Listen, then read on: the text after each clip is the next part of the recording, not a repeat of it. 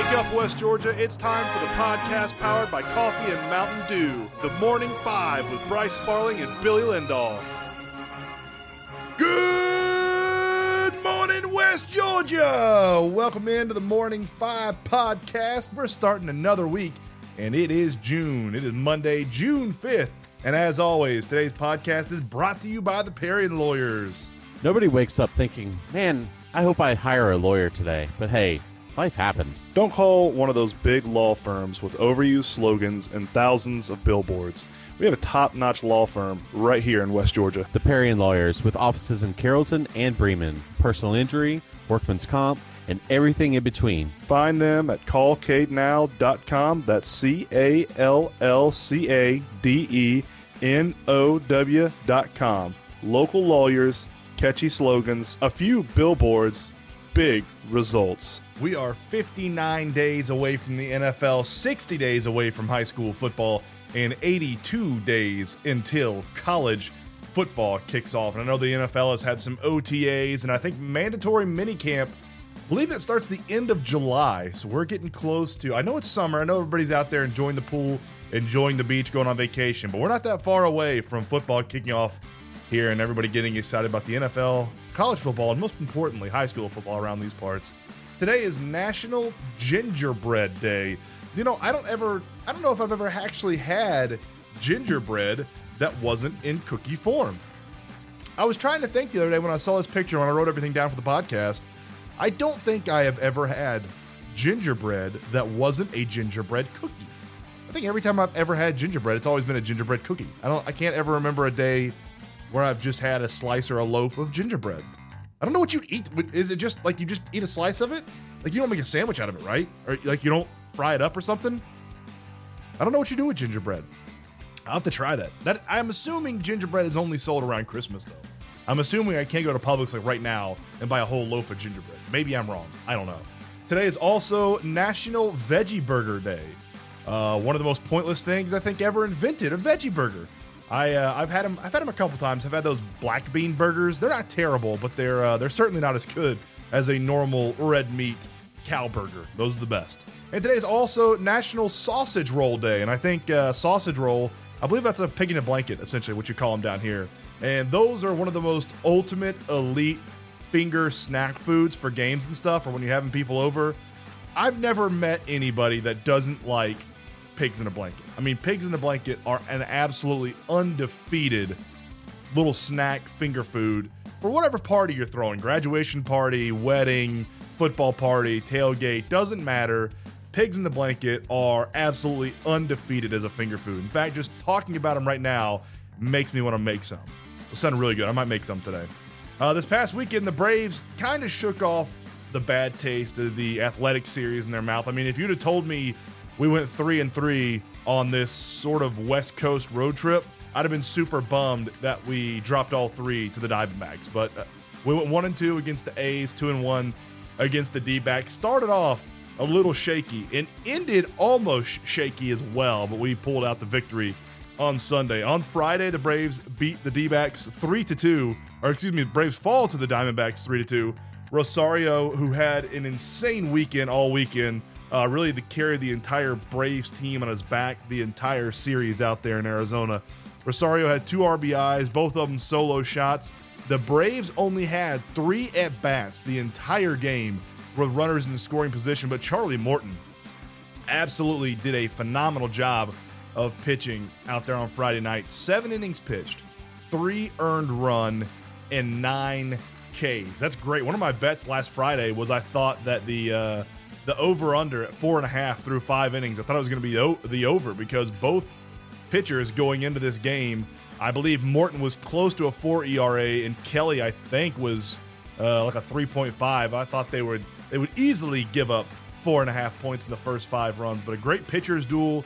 Unfortunately, the Braves didn't come out on top, but they did come out on top on Saturday. Braves beat the Diamondbacks 5-2. Acuna, Riley, Rosario, and Ozuna all with RBIs. Acuna with a solo shot in the 6th inning for his 12th on the year.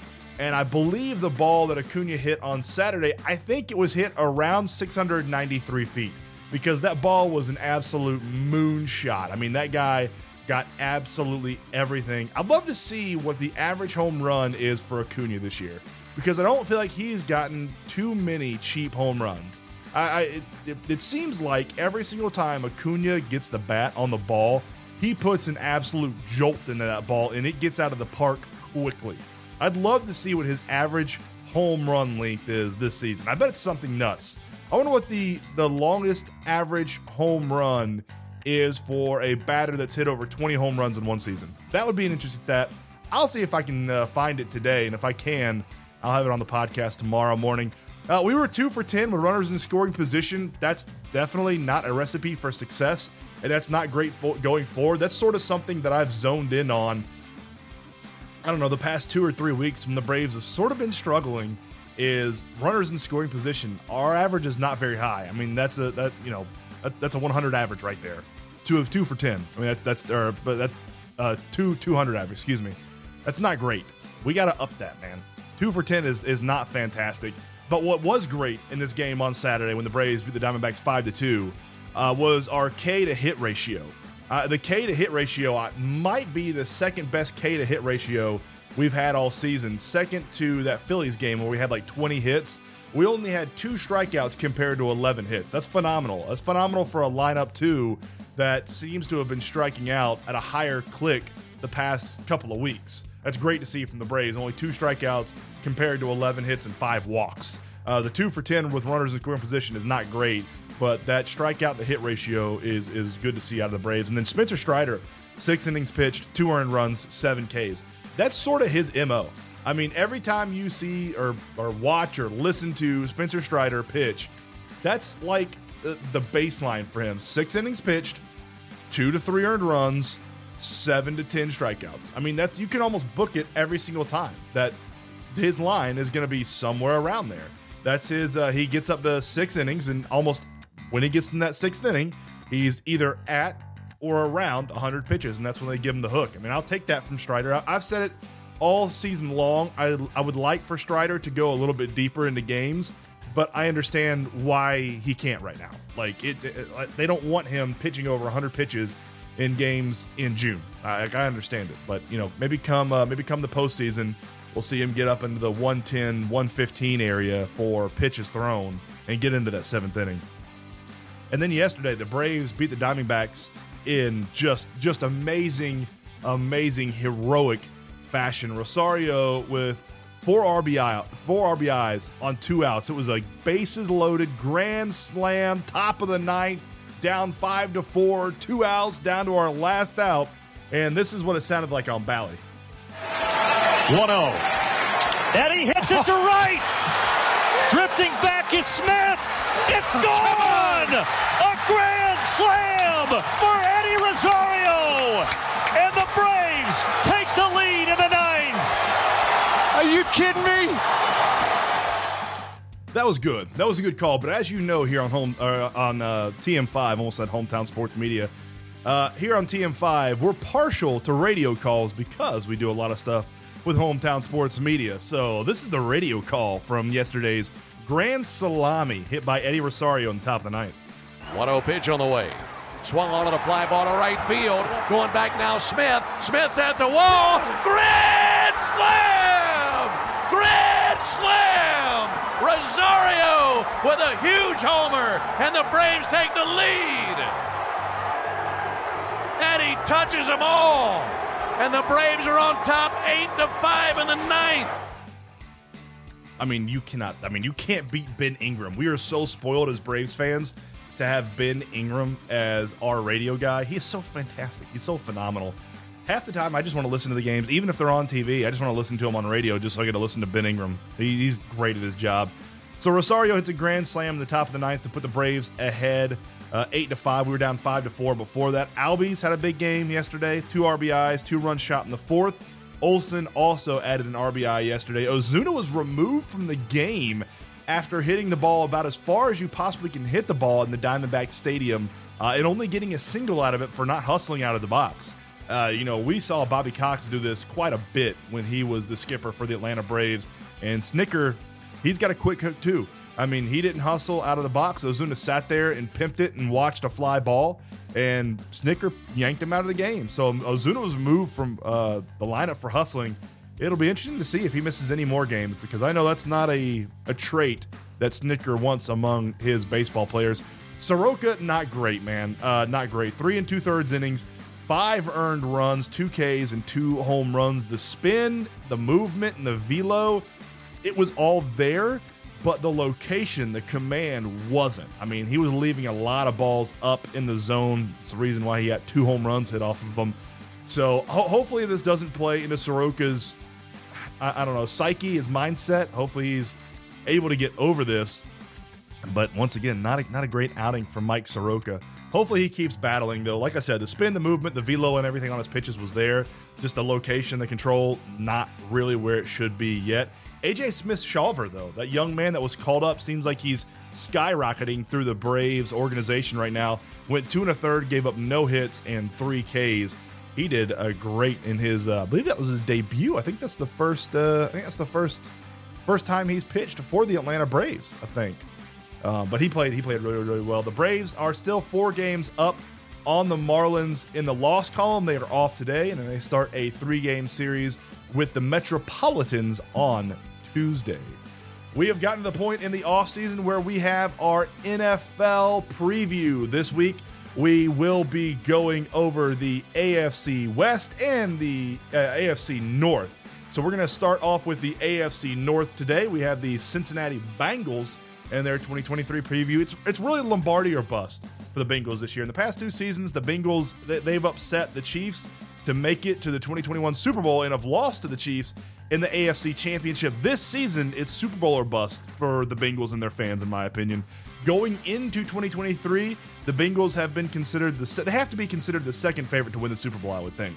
Maybe third behind Philly, but certainly second in the AFC. I'm not putting them behind Philly, but I know some sports books and some fans will be putting them behind Philly to win the Super Bowl.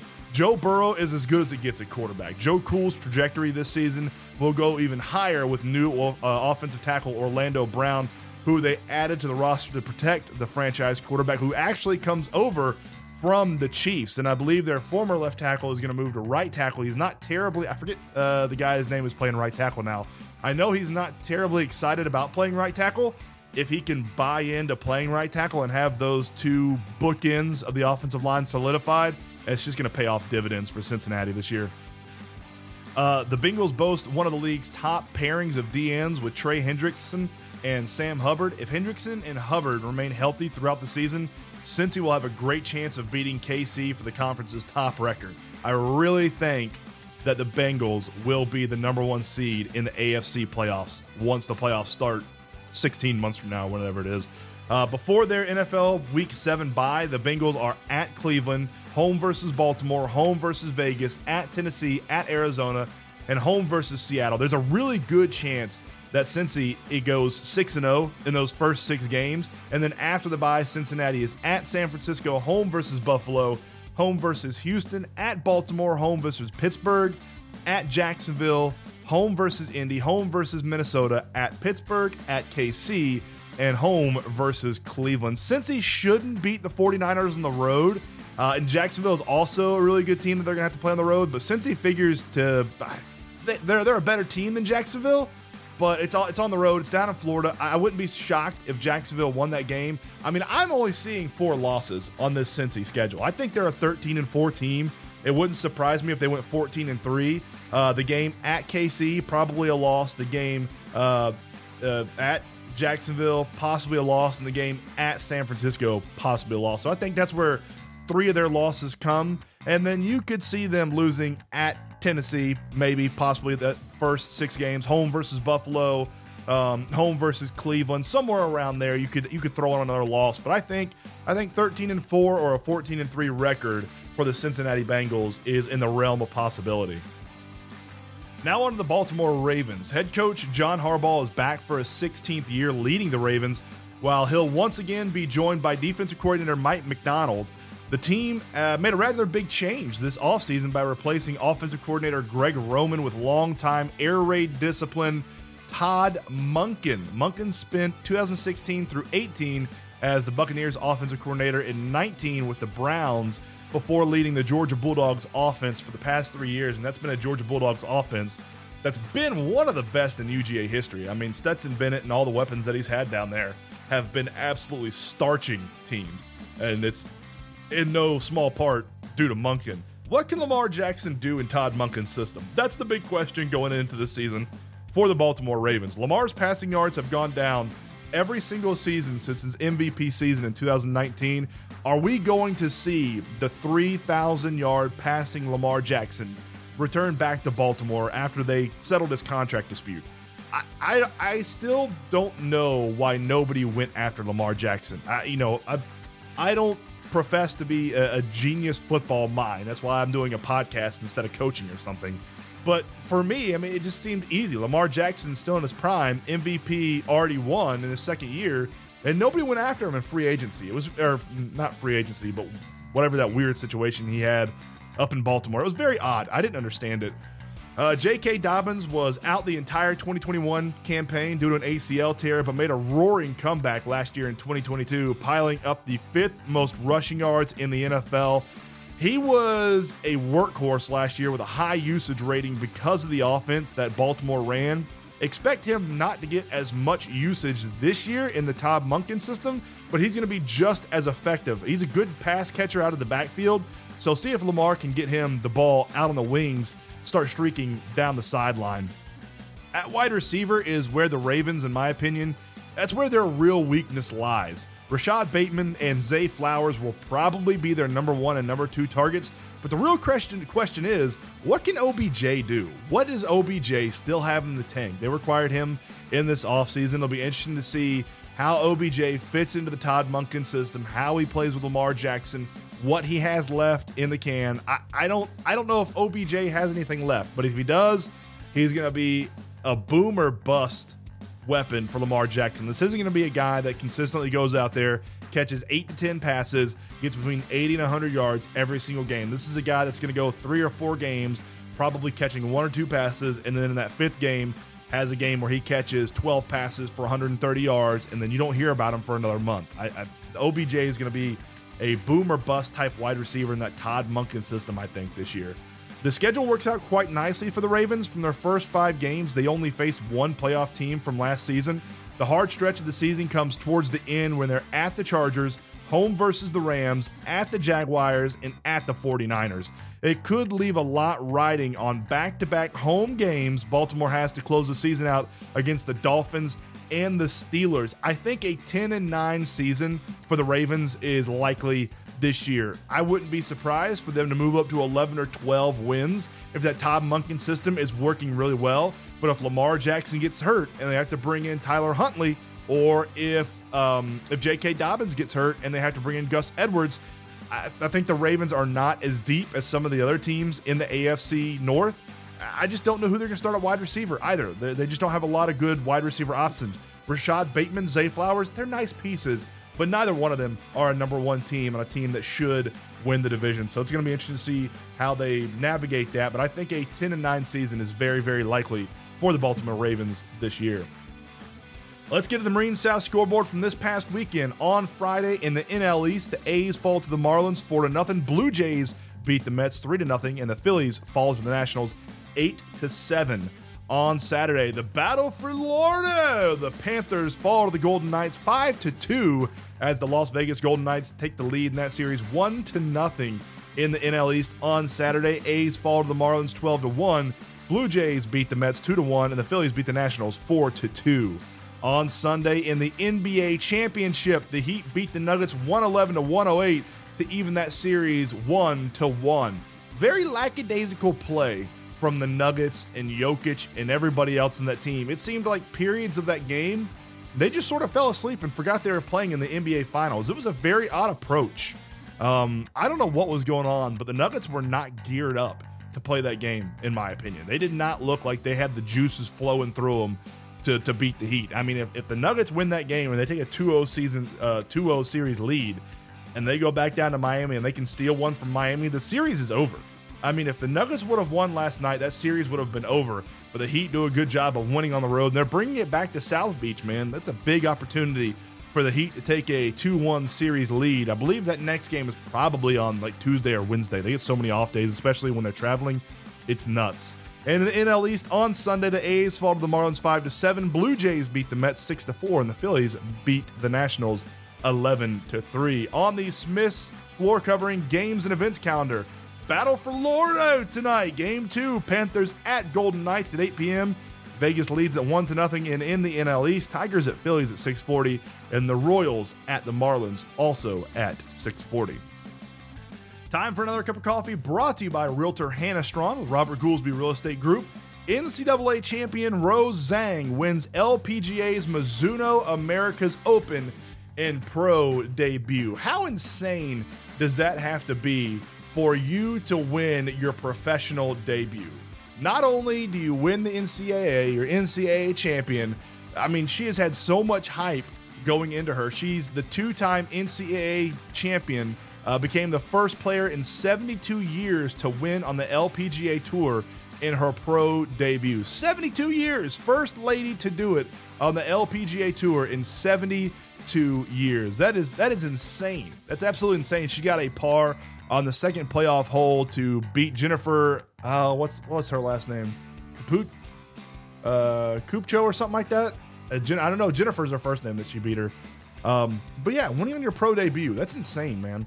Zlatan Ibrahimovic, he retires from football after AC Milan wins. Zlatan is retiring from professional football. That's crazy. The 41-year-old, he's 41. His contract ends at the end of the year this year with Milan at the end of June, and he said he will not renew it. He will not renew it. He's kind of had a bunch of injuries this year. He hasn't been the Zlatan that's been out there every single game and has scored 600 goals that we kind of got used to, I don't know, 5, 6, 8, 10 years ago. He has had a bit of an injury-plagued season this year, but yeah, Zlatan Ibrahimovic has decided to end his footballing career. One of the greatest of all time, and one of the cockiest and most fun interviews to watch is Zlatan. I don't know if anybody ever heard the story about, I think it was Kobe Bryant sent a jersey to Messi, signed jersey to Messi, and Messi took it, framed it, hung it up, etc., took pictures of it, put it on social media and all that stuff. LeBron James sent a jersey to Zlatan Ibrahimovic, and Zlatan signed it and sent it back to LeBron. Zlatan signed LeBron's jersey and sent it back to LeBron for him. Also in golf news, Victor Hovland wins the Memorial with clutch late putting. I believe this went into 1 or 2 playoff holes, and Victor Hovland, who has been on an absolute tear this year in the PGA Tour, wins up at Muirfield. It was a gorgeous weekend for them up in Ohio for golf. Absolutely beautiful. And today in 1974, the NFL grants a franchise to the Seattle Seahawks. Seattle Seahawks still going strong. What have they won? 2 Super Bowls? I believe they won 2 Super Bowls. 2 Super Bowls in their franchise's history. That's all we have for the Morning 5 this morning. Join us tomorrow morning, same time, same place. Shake your neighbor! Just shake him! Shake your neighbor!